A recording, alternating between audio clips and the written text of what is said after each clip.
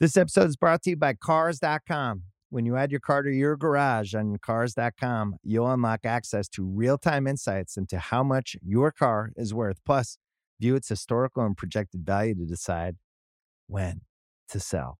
So when the time is right, you can secure an instant offer from a local dealership or sell it yourself on Cars.com.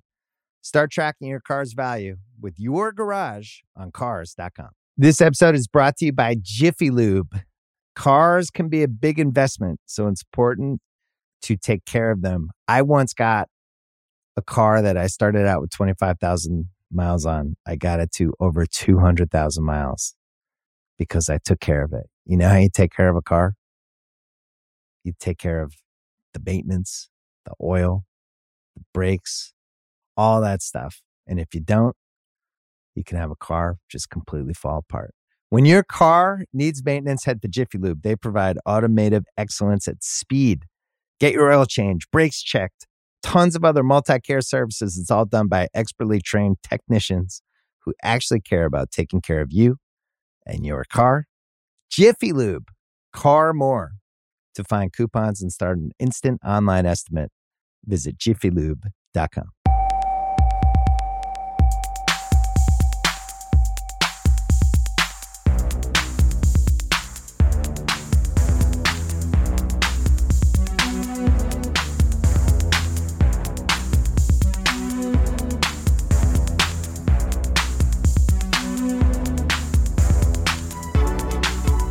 Hello and welcome back to the Stadio podcast. I'm Mesa Kwonga. I'm Ryan Hun. Ryan, how are you doing? I'm right, thanks, man. How are you? Very well, thanks. Very well. Oh wait, no, I'm not that great. You're not? So, well, Why? The first time ever. This can sound really weird, but this weekend, believe it or not, I'm 43 years old, and until now, I had never been stung by a wasp, and I had never been crapped on by a bird, and both happened. Wow. This weekend, back to back, never happened. And both happened. Wow. So I don't know what that's a sign of the apocalypse or whatever, or transition or whatever. But I know I'm to be honest, when I got stung by the wasp, and my friends who were there will swear this happened. They were like, "Are you okay?" It got me on the thumb, and I was like, "Do you know? I got to feel something." I was like, Jesus. "Well, actually, no." No, come on. Stop this. That's actually what my reaction. That's actually what I said. And then the bird got my friend. I don't know if it's the same one because one got her, I was under a tree, and I was like, "Oh, the bird got you." And she's like, "Oh, well," I said, "My outfit kind of looks like bird crap, so maybe that's why it didn't get me." And I got home, I looked in the back of my jacket, and it got me too. So, you know, that's the most exciting thing that happened my weekend. How about yours? Yeah, I'm all right, man. I'm just thinking, like, how long is too long to take a corner? That's all I've been thinking about for the last however long. Just wild discourse. We've had a lot of discourse already this season, haven't we? We've just been, yeah. The Premier League is making, I don't want to go into it too much, but it's just making things so much more unnecessarily difficult. Which is also, it's a shame there's so much discourse because it's actually an extremely interesting season. That's the thing. Like, yeah. If you forget the discourse and just look at the actual league table, and you look at the fact that maybe one of the first times in a while, the quality of football being played by the teams does not reflect the points they've got because, you know, not everyone can, you know, not all can have prizes. You look at some of the football, for example, like Sheffield United has been playing, we'll get into this later, but it's not reflecting the quality. And Luton too, the quality of what they're producing is not reflected in the points. Yeah. So discourse aside, it's actually a really interesting season. Premier League, the only operation, or the PGMOL are the only operation that are rivaling Berlin burger amps for the amount of bureaucracy that you have to go through. Yeah. I mean, I know this is like all part of the intro, but I do have an element of sympathy for the officials only because I have loads of sympathy. In a sport where the margins are like so much smaller and the consequences of failure are so much greater, it's like almost stress testing. It's like, you know, when people like do loads and loads and loads of weights, but they don't do enough on their legs. And so they're basically, they're just top heavy basically. Yeah. And they're putting strains on part of they're putting strains on joints that shouldn't have that level of strain. I feel like football's like that. I feel like it's very top heavy. And yeah. So I just feel for some of these officials, man. I really do. I think Nacho Monreal should be put in charge because he was just like the level-headed 7 out of 10 just keep it 7. So let's give him 7.5. So he was a 7 out of 10 player all the time. Yeah. Apart from ironically one weekend away at Everton. Which, oh no! Yeah, actually, we'll get into that anyway. Yeah. So you're saying that the bird who pooed on you, but it pooed on your friend more noticeably. So would you say that was the deliberate action and yours was the non-deliberate action? Or can I say I don't know what the gap was between it doing that to her and then to me? So was it like 23 seconds, for example? Was it time wasting? I don't know. You're saying it was the next phase of play? Yeah, it's a continuation. I'm gonna keep going with this metaphor, Booster. There's mileage in it. I'm not fucking leaving.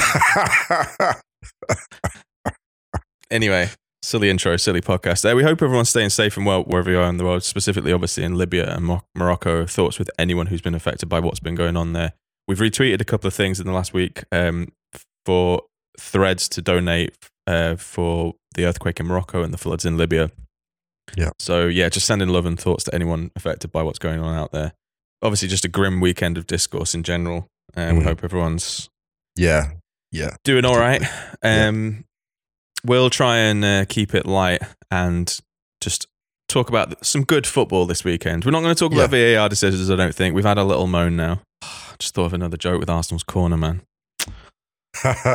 Arsenal taking mini retirements over each corner. Am I right? Right? There he is. Anyway, listen. Oh God, I'm not as sharp as I used to be, man. All right, today. So we're going to start in Serie A. We'll wrap up some stuff around Europe, and then we will probably do a bit of Premier League. And I reckon I'll do us today. Yeah, sounds good. This episode is brought to you by State Farm. You might say all kinds of stuff when things go wrong, but these are the words you really need to remember. Like a good neighbor, State Farm is there. They've got options to fit your unique insurance needs, meaning you can talk to your agent to choose the coverage you need, have coverage options to protect the things you value most, file a claim right on the State Farm mobile app, and even reach a real person when you need to talk to someone. Like a good neighbor, State Farm is there. All right, man, only one place to begin this weekend, and that's in Serie A. Yes, absolutely. Frosinone. No. Do you know what, though? That wasn't one of the games. You were going to do it. I know what you're like. I know you too well. I couldn't decide whether it was Frosinone SAS or Fiorentina Atalanta. Both amazing games, which I want to talk about, but we have to start in Milan at San Siro. Inter 5, Milan 1 in the first Derby della Madonnina of the season. Wow. Statement victory? Yes, and also I have to ask one question. Uh-oh. Did AC Milan not watch the Champions League final? Well, it's funny you mention the Champions League final because I do believe that is when Inter took things personally. This is it. You see what I'm saying? You see my point? Did they not watch the Champions League final? Because that was the evolution of Inter. And what we're seeing now, Inter have incredible depth. I looked at the bench and thought, my goodness, their bench is stacked. And they've got, they've freshened up the attack. Dzeko's obviously headed off. They've now got Marcus Thuram there, who has the speed and the skill and adds a new dimension. And Inter looked frightening at points. They really because here's the thing about this, right? This is a team, they won 5-1. Well, they're both at home, obviously, on 40% possession. They took exactly what they wanted. They basically took, we talked about maybe the Spain midfield in the World Cup final as the kind of shock absorber or the bear trap. This is exactly what that 5-man midfield is for Inter. And you look at it and you think, AC Milan couldn't play out. And they got swarmed. I was nervous for them because they've changed from that 4-2-3-1 to the 3-5-2, so the 4-3-3. And I was nervous with that 3-player midfield against the 5. I just thought, that might not end well for you. And that is, unfortunately, because that Inter 5 is like a hard-working 5, right? And it spreads out and it compresses. It's a problem. It's a real problem. And Simone Inzaghi as well, before we go into this match analysis, just a quick headline point. Simone Inzaghi's big game temperament is still slightly underrated. It is absolutely outstanding. It is outstanding. Cup final, semi-final, derby, he's elite. Especially because I think a lot of that team do have a tendency, they don't need an invitation to go. They do, right? Absolutely. And I think that what Simone Inzaghi, you're right, it doesn't get enough credit for is actually keeping it calm in situations where they actually don't need to get too carried away with stuff. Right, yeah. But the interesting thing about Inter the season is that they made a transfer surplus in the summer, but I think they've got better. I think they've got more dynamic. I think they've got less one-dimensional. They've added like Marcus Thuram is settling in pretty well there. I think this is probably his best game in an Inter shirt so far. We'll go through the goals and stuff in a minute, but the way that you absolutely summed it up perfectly, their way to like expand and compress, basically. But they can do that with pace now. The problem they've had, I think, that when Lukaku was there the first time round in the in the Scudetto winning season, they were torching teams on the break. That was their main. It felt like that was their main weapon. I'm not sure if it like statistically was in terms of the goals they scored, but they never felt. I mean, how many times did we, anecdotally kind of recall Lukaku and Lautaro Martinez breaking forward, after maybe breaking from a corner or something in their own box. And I think what happened with Dzeko was that Dzeko is obviously someone who has been criminally underrated his whole career. And I think he was great at Inter, actually. I think he did a really good job. And I think Simone Inzaghi deserves a lot of credit for how he managed that pairing last season, rotating Lukaku, who obviously had injuries and stuff. And I don't want to dwell too much on Lukaku because we'll talk about him in a little bit maybe for the Roma game. But slowly evolving that side away from the side that won the Scudetto. But they feel like, and this is, we're only 4 games in, but I think this game in particular showed how there's almost like a ferocity to this Inter side that it kind of feels a bit new. Yep. And I think doing that while getting rid of, I mean, the picking up Jan Sommer when you got over 50 million euros for Andre Onana is that is so smart. They brought a lot of people in from the Bundesliga. It's really fun, actually. Sommer, Pavard. I like that move for Pavard, Thuram. Yeah, me too. That centre back, I really like that. That right-sided centre back, like Darmian. It's been so good because those aren't necessarily the most. This iteration of Pavard is not the best when he's adventurous. I think the right-sided centre-back is a really great position for Inter because it rewards players that have a steady nature rather than like to bomb on. And then you have those wing-backs that are absolutely just explosive. You have Bastoni's passing and Acerbi's experience. The whole thing is just, everything fits. Yeah.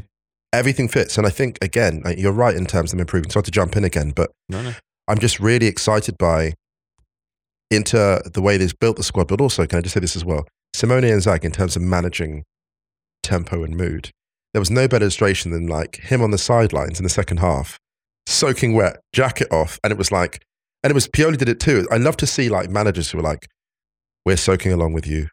We're not taking any shortcuts. There's very much that energy of we're all in. Like the Inter thing is like, if there's an Inter brand, it's that everyone buys into it. You got like Stefano Sensi on the bench coming in, outstanding player. You've got Barella coming off. You've got Mkhitaryan, who's now surging, peaking. De Vries is there, Davy Klaassen, and it's like you've got such quality, but it feels like, it's only a few games in, but it feels like one of Inzaghi's strengths is getting everyone to sign up for it. Like regardless of the role you play, like the Lukaku thing you mentioned, actually, it's worth mentioning that just to sort of put a pin in your point about, he sold that to Lukaku. He sold 20 minutes a game to Lukaku. You're basically going to be a closer and come in and like just create chaos against tiring legs. Not many managers, and I know that obviously Lukaku didn't like, by the end he sort of forced his way out, but not many managers could sell that to a striker of that stature. It feels like that. Not for the first time in a long time, but Inter have always had a character that seems to dictate the discourse around the club in the last few years. With the fallout of like Mauro Icardi, right? Massively popular, captain, fell out, moved. Lukaku, massively popular, goes to Chelsea, comes back. It's never quite the same, but it's dictating the discourse. Is he going to play? Is he not? Is he going to stay? Is he going to come back? And now it feels a little bit more like this team is a bit more balanced in terms of personalities. And I feel that I rewatched Moneyball last week, right, for the first time. And it's not a Moneyball thing, but if you think about how smartly they picked up people and how they filled out that squad, it does feel a little bit more balanced. Now, I know that we're talking about this off the back of a 5-1 win in the derby, and it's all very kind of like pro Inter. They're going to face tough tests this season, but they've done well. Yeah. The Milan game, I think, is the biggest. It's obviously the biggest test they face this season, probably. on paper. First goal they've conceded in the league, but they just blitzed them in that first half to the point where even with Leao's goal, it never felt like Milan were close to coming back into the game because there was just they just absolutely swarmed them. Like, so I mean, maybe if you want to go through it all, Mkhitaryan obviously opened the scoring, lovely goal, some good work from Marcus, and almost Thuram. like NFL style blocking when like Thuram was down the line, went past Thiaw, and you had this kind of NS style block. They move in packs they hunt in packs down every flank. Thuram breaking some really good wing play and persistence, and then Mkhitaryan turning it in after the shot came back into the box, I think from DiMarco. And they took the lead after like 5 minutes, and that was their first real attack. And this was the trend that continued throughout the game, where you had Inter basically scoring, and it wasn't rocket science in the sense that they would score, and then Milan would punch themselves out, and then Inter were like, okay, we've had enough of that now, we're going to come at you again. And just the efficiency of the counter. The second goal, the goal of the match, really. Absolutely incredible. Talk us through it, because so break, I think Dumfries breaks upfield, crosses across the box, and it's only Marcus Thuram there in the corner, isolated out on the flank, cuts inside, and just with apparently nothing on, and then just rips it past Mike Maignan, who has full sight of it, and he has no chance. Did you see Mkhitaryan's face? I didn't. On the replay, it's absolutely incredible. It like from the Mkhitaryan kind of like watches the ball go past him, kind of leans back a little bit, even though it's in no danger of hitting him, and you can see his face before the ball hits the back of the net, almost going like, "Whoa, what the hell!" It's so good. Anyone who hasn't seen the replay, go watch the replay and watch Mkhitaryan's face. And there's something I love about this goal, because first of all, it makes you a derby legend, right? Like that's a proper like I'm here, yeah. Right, and then also you think about the step up when a player goes from a club like Gladbach, which is obviously a huge club, but then there's like a thing about being, you're going from a huge club like Gladbach to a club that is like globally known, historically great, and you have to make the step up. And that goal advances you 6 months. That one goal in that derby, a goal of that nature at that time, is worth 5 ordinary league goals. It really is. So yeah, delighted for Marcus Thuram. Not obviously despondent for. We love Money Mike Maignan, but he did not have a chance with any of these goals, really, to be honest. No. Second half was proper, like you mentioned, it was proper derby vibes, though. And it's when the rain came as well. There's nothing better than, I think I mentioned it a few weeks ago for the Real Sociedad Granada game. It was pissing down, both teams in stripes. Oh no, stripes and hoops. There's just something about that, like seeing classic colours in a classic venue. And it's raining. It's my one gripe about the new Bernabeu is that they're going to shut the roof when it rains. So you're never going to get a rainy game in the Bernabeu anymore. Oh. Which is just, shouldn't be allowed. But anyway, it was just There's great. There's few things I enjoy watching more than Real Madrid a goal down chasing a game. There's few things I enjoy more. Well, we'll talk about that in a minute. Yeah, just that second half felt like a proper derby. Yeah, I thought Inter's response to the goal was super good. Mkhitaryan's second deflected. Fourth was a penalty. Theo Hernandez fouled. Lautaro Martinez. It was definite penalty, but it was yes. It was one of those like a kind of an inch away from not being a penalty, but it was a penalty. And then Fratesi at the end. Good week. 2 goals for Italy. Yeah, and then a goal in the derby. And the thing I'll say about Inter's dynamism is, now that you have Marcus Thuram, you effectively have a 6th wide player, because you have a player capable of like going right to the touchline. Didn't have that with Dzeko. Not that's a criticism of him. It's just a different range. So you effectively have 6 players you can have across the middle at any one point, because he can drop off and just surge at you. And you also don't know where the speed is coming from. With Dzeko, you knew that as a starter, it would only be Lautaro that had the pace in the front 2, and you could deal with that. But now it's a different kettle. Like it's. Well, I mean, you literally saw it, like Thuram creating space for those runs from deep from Mkhitaryan and even Çalhanoğlu. And like, I'm really excited to see how this team develops through the season once they get to gel a little bit more. What I want to see is Çalhanoğlu. I need to see a deep dive on the transition that he's made to like key player for Inter, because he seems to revel in the supervillain. He seems to absolutely thrive. The role that he's got in this team as well, they're like ready in a way that you look at AC Milan, and I don't want to sort of, dig them out too much. It's a 5-1 defeat, but you compare where they both are. Yeah. And they do seem on different sides of the hill, in the sense that like Inter are up one side of the hill and they're going down now. They're moving downhill now. And this game, and I think in order not to get too despondent, I think this game is really just, okay, let's take stock. maybe the earlier performances we had, we looked really good. We were maybe slightly ahead of the curve. Mm. And this is a slightly harsh outcome and result. But yeah, I think overall, sorry to cut in, I think overall the performance wasn't quite as bad as the result. I think the easy not explanation, but I think something that would probably be a reason for the defeat is that there was no Kalulu, no Tomori at the back. Big losses. And Thiaw and Simon Kjaer just kind of got overrun. Really. Some of the passing out from the back, there was some passing from Kjaer in the second half, and I'm like, this is tentative. This is someone the energy of that Alvarez goal in the World Cup. It didn't matter who tried to block it; it just kept going. It was like literal field tilt. NFL goal, yeah. But it's worth noting as well that we're talking about Inter's depth and the way that they've kind of set the squad up for this season. Alexis Sanchez, David Klaassen, Stefano Sensi, Benjamin Pavard, Juan Cuadrado didn't make it off the bench. That's what I'm talking about. It's serious. They are serious, man, and I think that's a Champions League. That's a Champions League squad, without doubt. Yeah. They're the only team in Serie A that's got a maximum record. They go to San Sebastian this week to play Real Sociedad, which is going to be really interesting. They go to Empoli next week. Empoli are bottom of the league, and they've lost 4 straight. Haven't even scored a goal yet. So you would expect them to pick up another win there.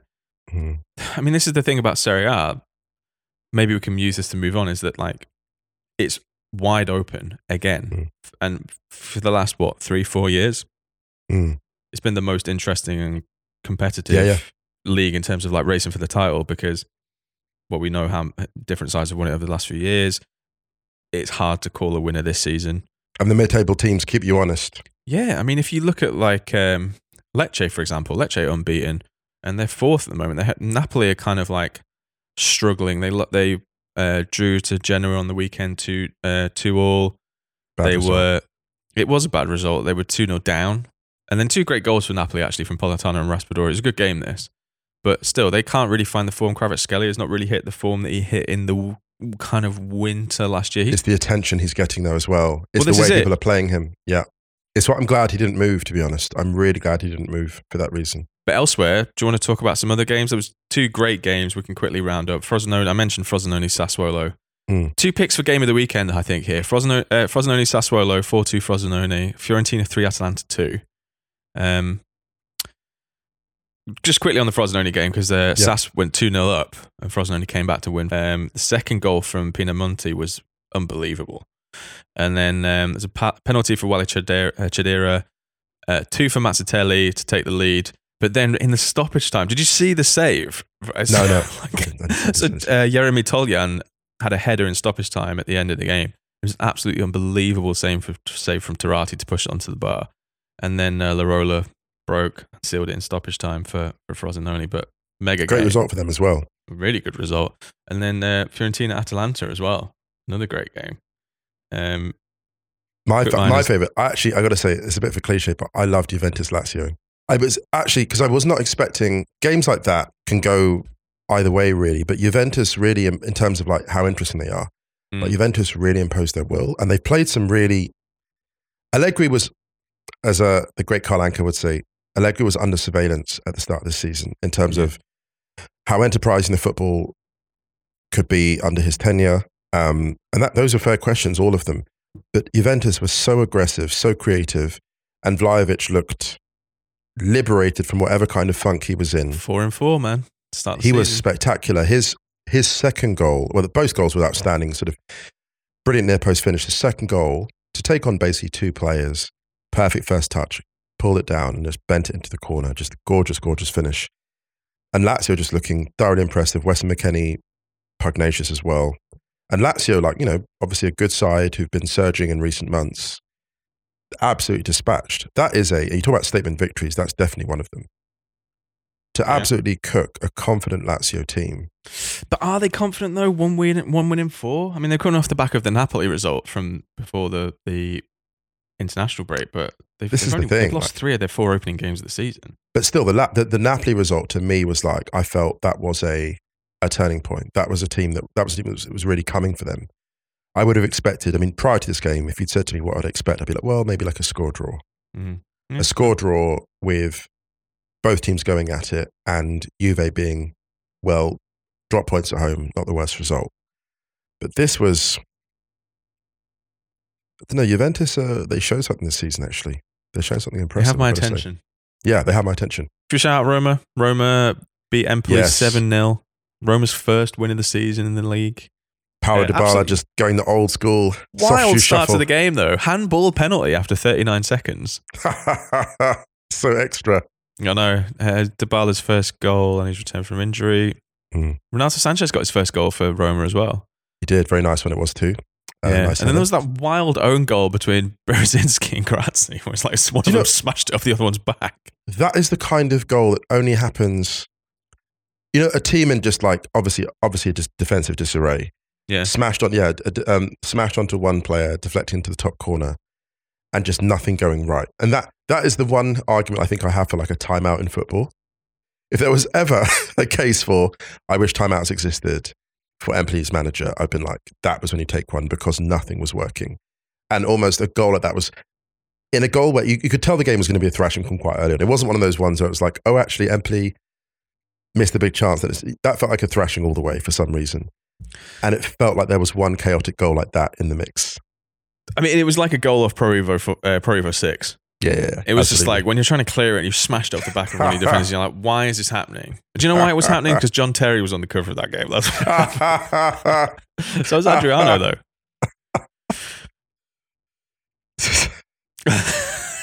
So I was given visions of like that game was cursed from the jump. There's a family friend who always tries to get me to play FIFA because they know I'm terrible at it. And that is the kind of thing I always do when I play against them. It's like Sideshow Bob stepping on rakes. Yes. That's the Musa playing FIFA. Oh, poor Empoli. Listen, a week to forget, but not a week to forget for Romelu Lukaku, who got his opener for Roma. Very nice finish with his weaker foot. Cristante got an absolute banger. So good, this goal. I loved this goal. Clean. What's the Italian for stayed hit? Hit the cover off it. I don't know whatever word for that is. Yeah. But yeah, Mourinho's Roma winning 7-0 against Empoli. Yeah, I mean, they've now got a positive goal difference, put it that way. Still no idea what Roma are going to do this year. No idea at all. Days. No idea. But that's the great thing, actually. Part of the fun, isn't it? I think that's the great thing about Serie A this season. It's low-key been the most interesting league for the last few years, and it continues to do so this season. Apart from, sorry. What am I talking about? Second. Zweite Bundesliga is the best. Serie A close second. No, don't. There he is, me. Everyone knows. Real ones know. Do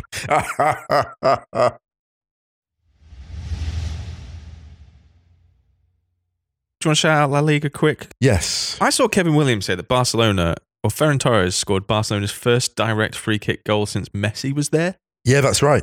Wild. And they nearly got another. Rafinha nearly got another straight after. The Torres goal was really, really good. This is a bit of a kind of, sound like an old man here. There was that amazing German playmaker, Günther Netzer.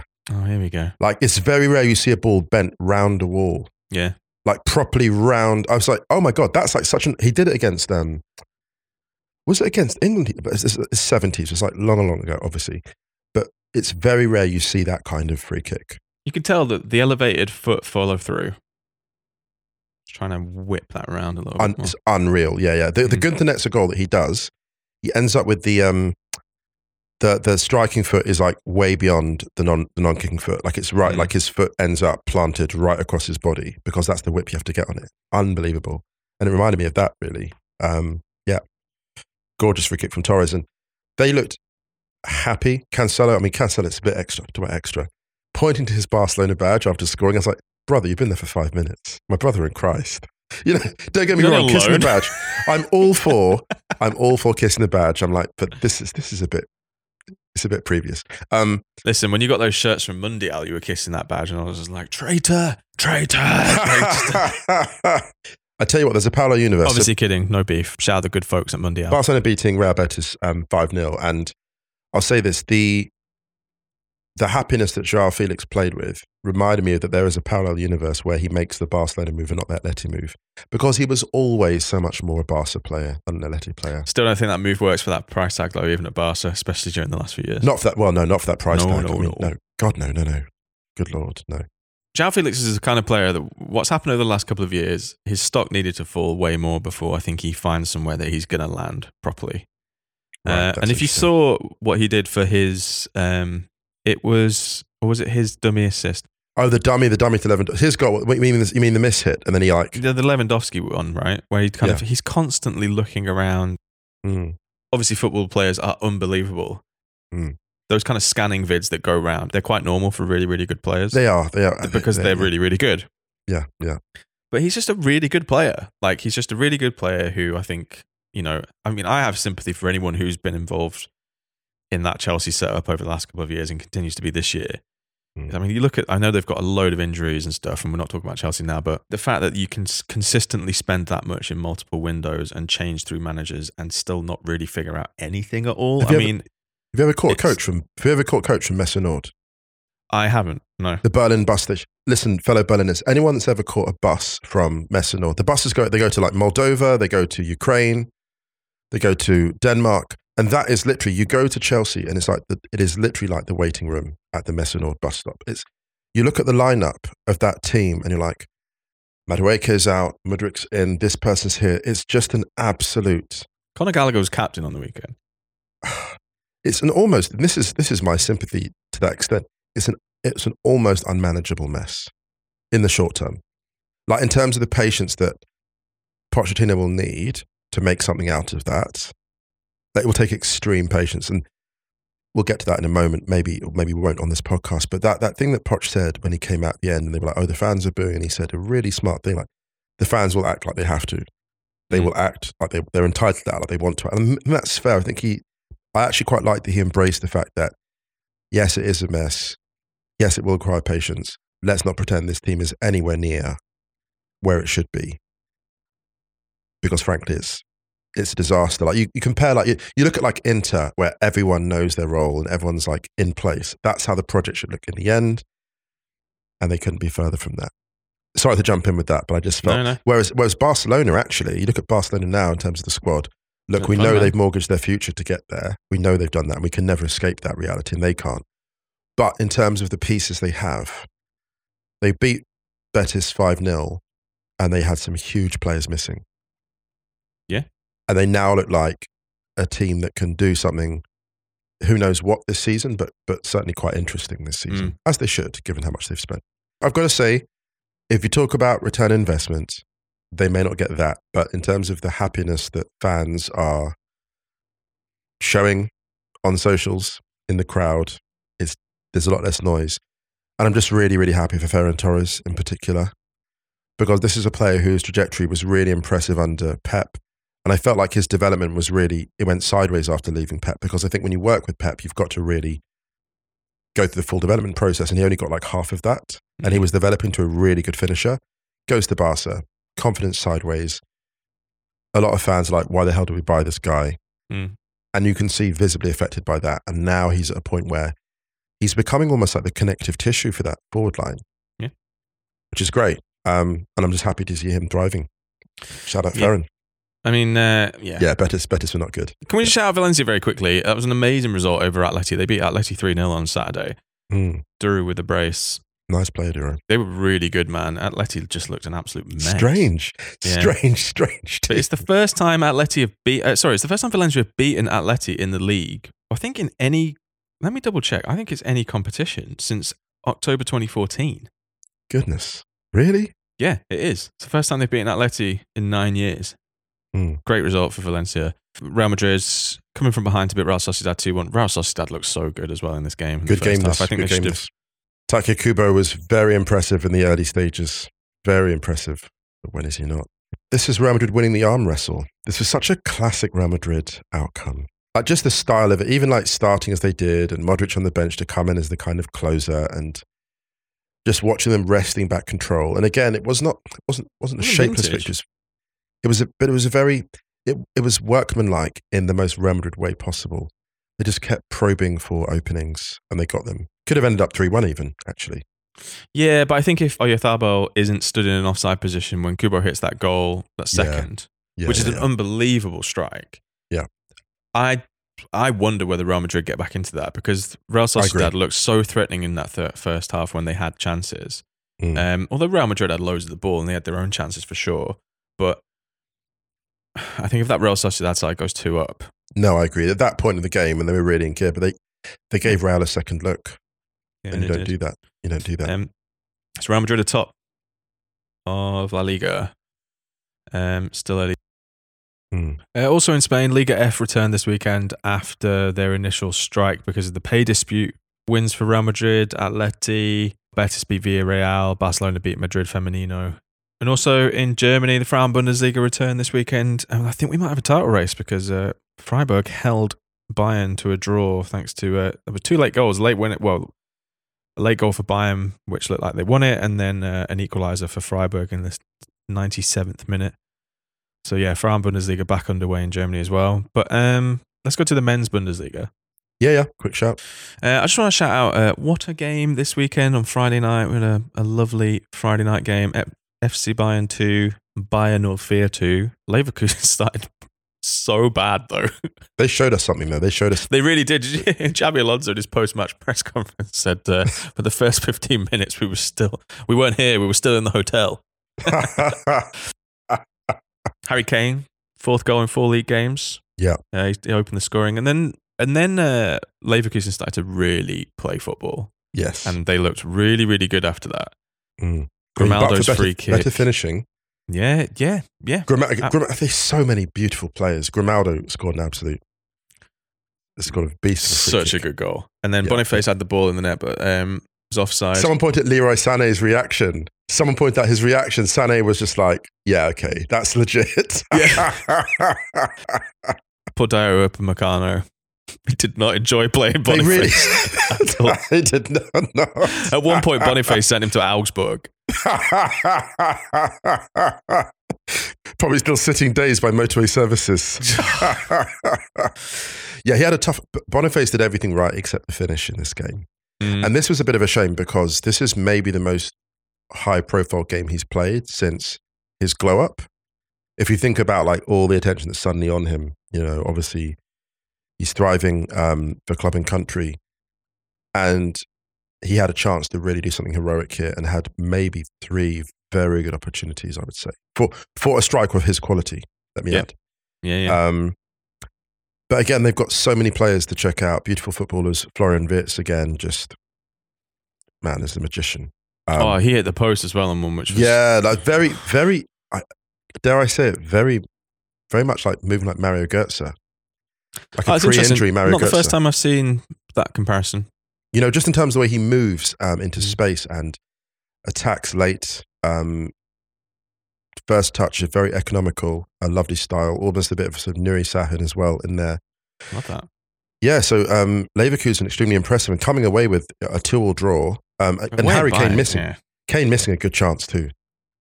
Yeah, but also Lucas Radecki made some saves, which I think my little like gonna make some so-and-so bootleg tees. I think Radecki was the first guy. He was. And he's living, he's living it. And he's one of those keepers who the higher the pressure, the better the performance. When you absolutely stack it up on this guy, he comes through, I think. Some keepers just, the action is the juice. They need it. Yeah, exactly. Do you know what I mean? They really fucking need it. Well, this was a result where you look at it and think, this team is legit, actually. Leverkusen they're a problem this year. I mean, obviously, they got a really, really late equaliser from a Palacios penalty. The good value for Alphonso Davies on Jonas Hoffmann. It was a foul. Yeah. It was clumsy from Davies. But I think they more than deserve the point. Yeah.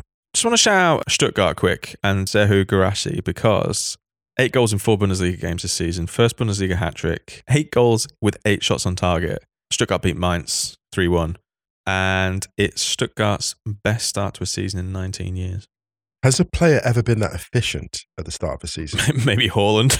Wasn't Haaland on course for like 78 goals or something last season? He is having first 4 games. Haaland is having a quietly hilarious season. Haaland he's got 7 goals this season, is it? Right, but you know what I love about this as well? Like he's missing a lot of chances, but he's so persistent. We're actually seeing, in a funny way, because last season Haaland was more efficient than this year to start with, right? Because this year he's missed a lot of big chances, but he's still coming through. We're seeing actually, if anything, something as impressive, which is mentality. Because there are some games this season where it's not been going for him. Like he's missed very presentable chances. But he's so good. It's the Didier Drogba thing. He is so good at resetting his confidence after a miss. It's one of his greatest strengths, weirdly enough, and it's become more evident because when you see him missing chances, you're like, how does he respond?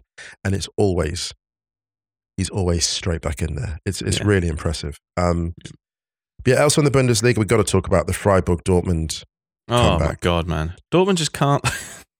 Man, Dortmund go 1-0 up, Freiburg go 2-1 up in 3 minutes before.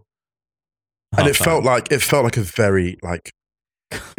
much like how Dortmund seasons kind of started at that point. You're like, oh my God, here we go again.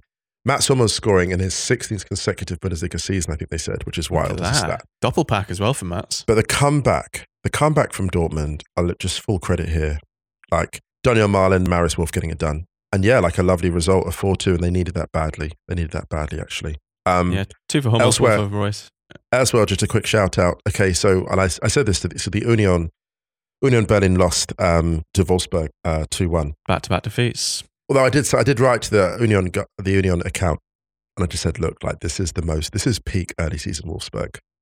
They do this. Look, Wolfsburg. Look, you and your Wolfsburg agenda, man. Like it is, but it's what they do. Look, they've played 4, won 3, lost 1, and they're 6th, and they're like not.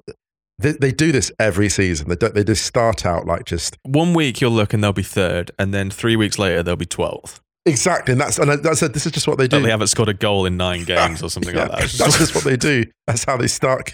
I want to shout out Heidenheim, who got the first Bundesliga point. First Bundesliga victory. They beat Werder Bremen 4-2. Yes. Tim Kleindienst. Just amazing.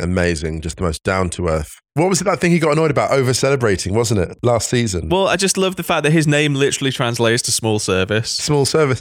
That's someone's made this pun. I think Jonathan Harding made this pun, actually. He's providing big service to Heidenheim. But in terms of his humility, right? It's such a fitting surname. Small service by name, big service by nature. Love that. Yeah, it's like, but his energy, like Heidenheim, their problem when they didn't come up a couple of years ago was it was goals. It was goal shy. So it's nice. It's so nice to see them actually like unleashing, because this is a big problem that teams have had.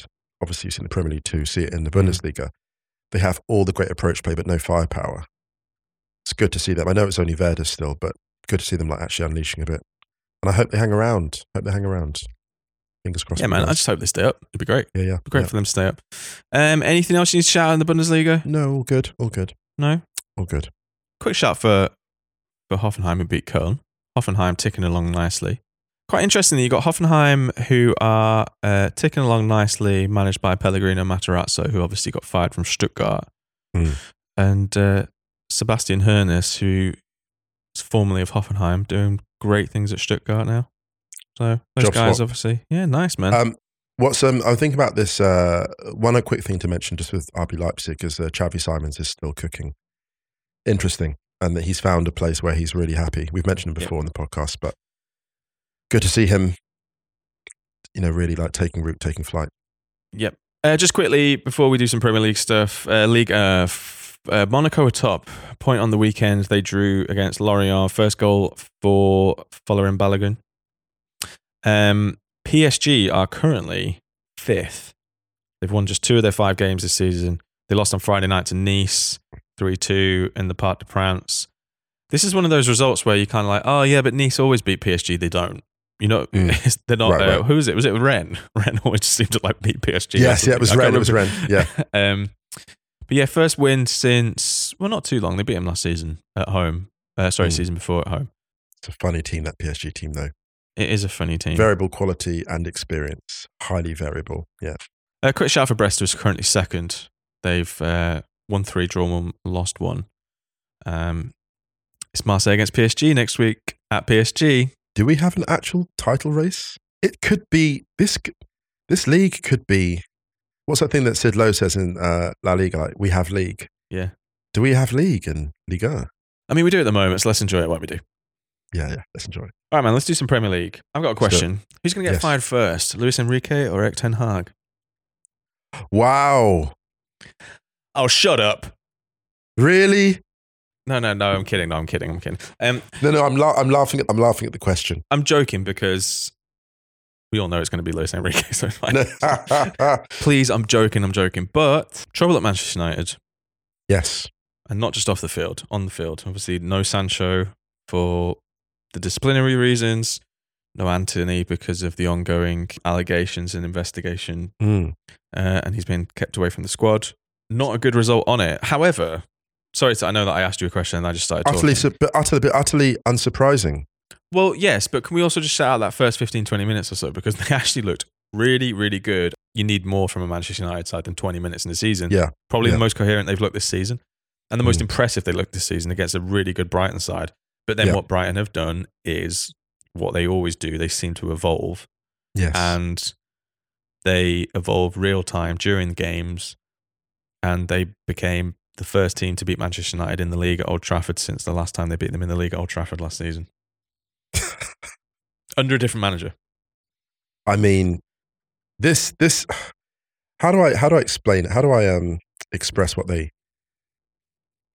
Brighton just like getting a look at you. You know, like when Messi's never scored in the first 30 seconds of a game, first minute of a game, because he spends time just like scanning. And there are times when I think of Brighton, I think to myself, are we playing well against you, or are you just scanning us and working out where the gaps are? And then punishing them and playing through them, because the level of composure, Brighton arriving at Old Trafford, I did not expect. I expect 3 points for Brighton at this point. Coming to a club which is kind of in disarray at the moment for different reasons. This was a thoroughly predictable outcome, just in terms of how Brighton went about it. Danny Welbeck, obviously the United alum getting the opener, and Mitoma just taking what he wanted. Really, just at this point. And then on the other wing, Simon Adingra. These players, it's just where they find. Brighton and Hove Albion brought Ansu Fati off the bench. The levels. Look at the bench. Milner, João Pedro, Billy Gilmore, Evan Ferguson, Ansu Fati, Bart Verbruggen. That is, and those are just the first few names on the bench. That is an unbelievable bench. That's a Brighton bench in 2023. Mo Dahoud and Pascal Gross playing centre midfield for Brighton. Dude, just take all of my money, all of it. And I'm loving Lamptey at left back as well. He's great, man. Tarek Just the invention Lamptey there. I thought he was probably. I think he was pushing for player of the match. Was he player of the match? 3 or 4 candidates for that. He was in there. 2 assists. I mean, podium finish for sure. Podium finish. Plus side to Manchester United. I thought Højlund was great. Yes, very unlucky with the margin. Yeah. I mean, it was a correct decision, but it was marginal. Yeah. Really good player. Rashford did some really good stuff as well. Maybe I think slightly I could have released maybe earlier on a couple of occasions. I thought that made some good incursions still. Great goal for Hannibal. First goal for the club at senior level. Yes. Yeah, lovely finish, and just great to see him so joyful with that. He's been a bit of a journey as well. Yeah, I mean, I saw him getting a bit of some people pushing back on him celebrating. It's like he didn't really take up any time. He jumped. It's a young guy, first goal at Old Trafford. He's got him back into the game or given him a sign of hope. Just let him do it. Didn't waste any time. Discourse for the sake of discourse, really. Listen, let's talk about celebration, please, while we're here. Spurs got 2 goals in stoppage time. Two goals in the 290th and 291st minute of the game, or whenever it was, because there was like an hour and a half stoppage time in that. And they won the game against a really impressive Sheffield United side that we have talked about. They gave City some problems. City had to work really hard to get a result there. How often we said that with Sheffield United? Paul Heckingbottom must be absolutely so frustrated. Yeah. But also, because they've coached really well. Yeah. But also the celebration from Spurs players at the end, going towards the South Stand and doing the kind of like arms up celebration. I wish every team did that after a win. I think we're in Germany. It's commonplace here. It's commonplace to stand in front of the ultras when you lose, let alone win. I loved it. I thought it was great from Spurs. The thing that I love at the moment is that you've got Ange Postecoglou, where he got asked a question afterwards about letting the fans, if the fans get carried away. And he's just like, "Nah, man, let them go. What being a fan's about." That's it. There's a thing that he's done. There'll be a lot more Ange praise in this podcast, I'm sure, in months to come. Just in terms of the way he's handled Richarlison, because you looked at the Spurs setup, and the only player that wasn't really catching fire or hadn't shown us something really exciting this season was Richarlison. He's been struggling with mental health issues, and that's come to light recently. And just to see him catch fire, everyone's excited because they're like, if that man goes, we're all going. You know, Ian always says it's like we're moving, we're blasting off like that. If Richarlison catches fire, Spurs really blast off because he's an exceptional footballer. We saw that at the World Cup. We've seen it in previous seasons. He's just had a bit of a dip at the moment. And now it's like, and the fact that he got the assist soon after, this man is absolutely locked in. Kulusevski with a banger to win it all. Sick goal. And what I love about the Spurs setup at the moment is just the joy coming out of it. It just looked fun, man. Brennan Johnson Yeah, it's coming on, it's looks just good. You know, like when you used to tune into Bielsa's Leeds and you were always guaranteed a good show. It's that. Yeah. And at Sheffield United, it's so frustrating for them because they have so little show for some excellent performances this season. They'll take no comfort from this. I was looking over at Luton, they had a similar thing. They were like kind of frustrated with this idea that they're, here to make up the numbers and, and I get that because you want to put points on the board, but I think in defence of Luton, defence of Sheffield United, the performances are there, like the quality is there.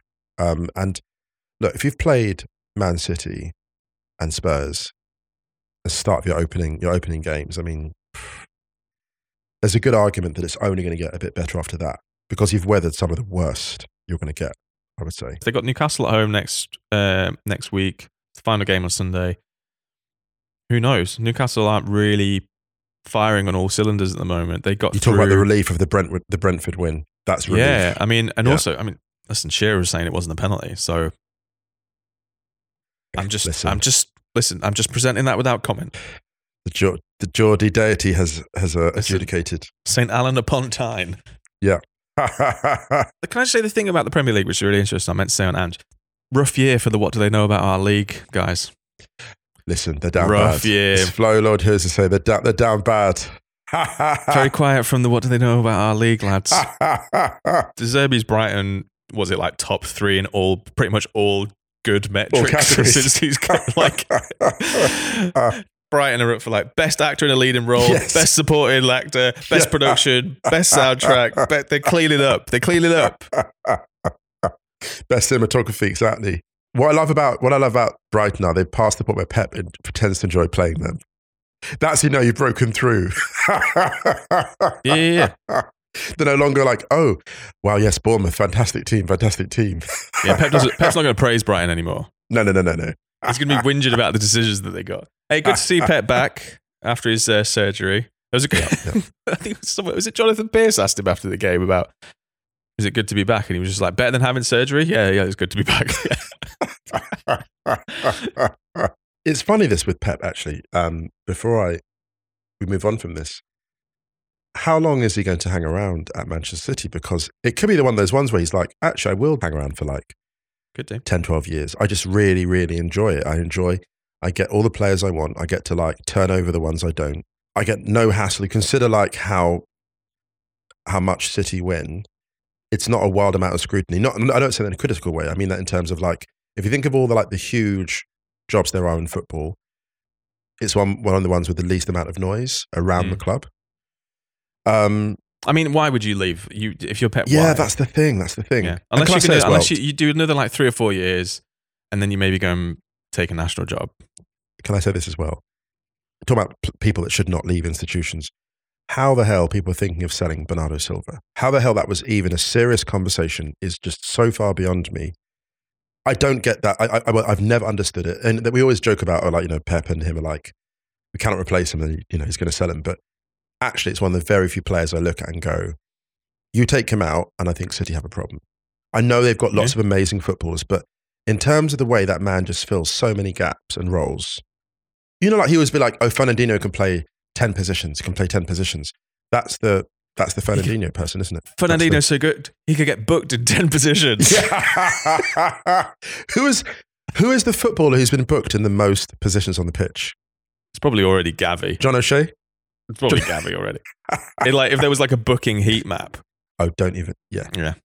Quickly, props to Man City. Good win. Yeah. Mentioned Newcastle, obviously heaps praise on Brian. Fulham continue to be ticking along nicely. 1-0 over Luton.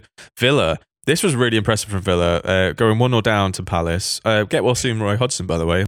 Yeah. But very impressive to come back. Stoppage time penalty. Moussa Diaby, spiritually onside goal, sorry. That was a stunner. He's playing some great football. But yeah, Villa making moves. Wolves 1, Liverpool 3. Wolves took the leads. And we're going to call Liverpool yet more problems. But strong comeback, that. It was not a repeat of this fixture last season. Liverpool came back winning 3-1. And quick shout for the not so super Sunday. Bournemouth 0, Chelsea 0. We mentioned Chelsea earlier. And Arsenal won at Goodison Park for the first time in 6 years, which was nice. Wild, yeah. Not a place you enjoy going. Deserved it. Made hard work of it, but deserved it. We mentioned the corner thing before, which was just quite funny. Mm. Everton, meanwhile, just a point so far this season. Good luck to them with the new owners as well. It's not gone through yet, but if it does get approved, we'll touch on that closer to the time. When it all shakes out, when it all goes through, if it goes through.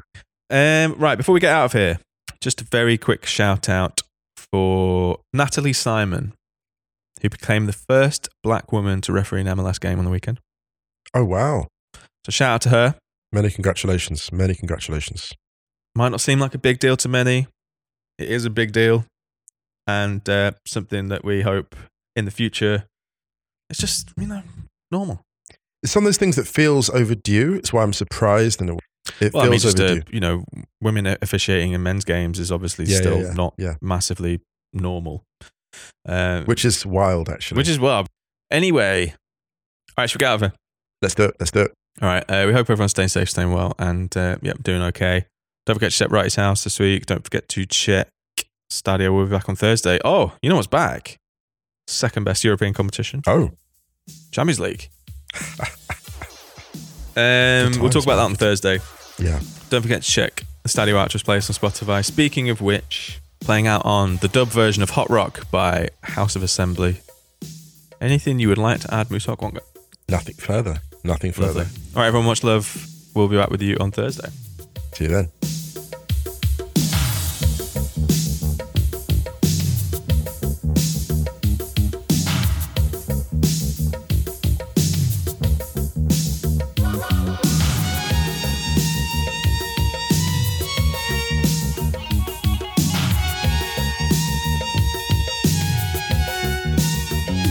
Over the mountain.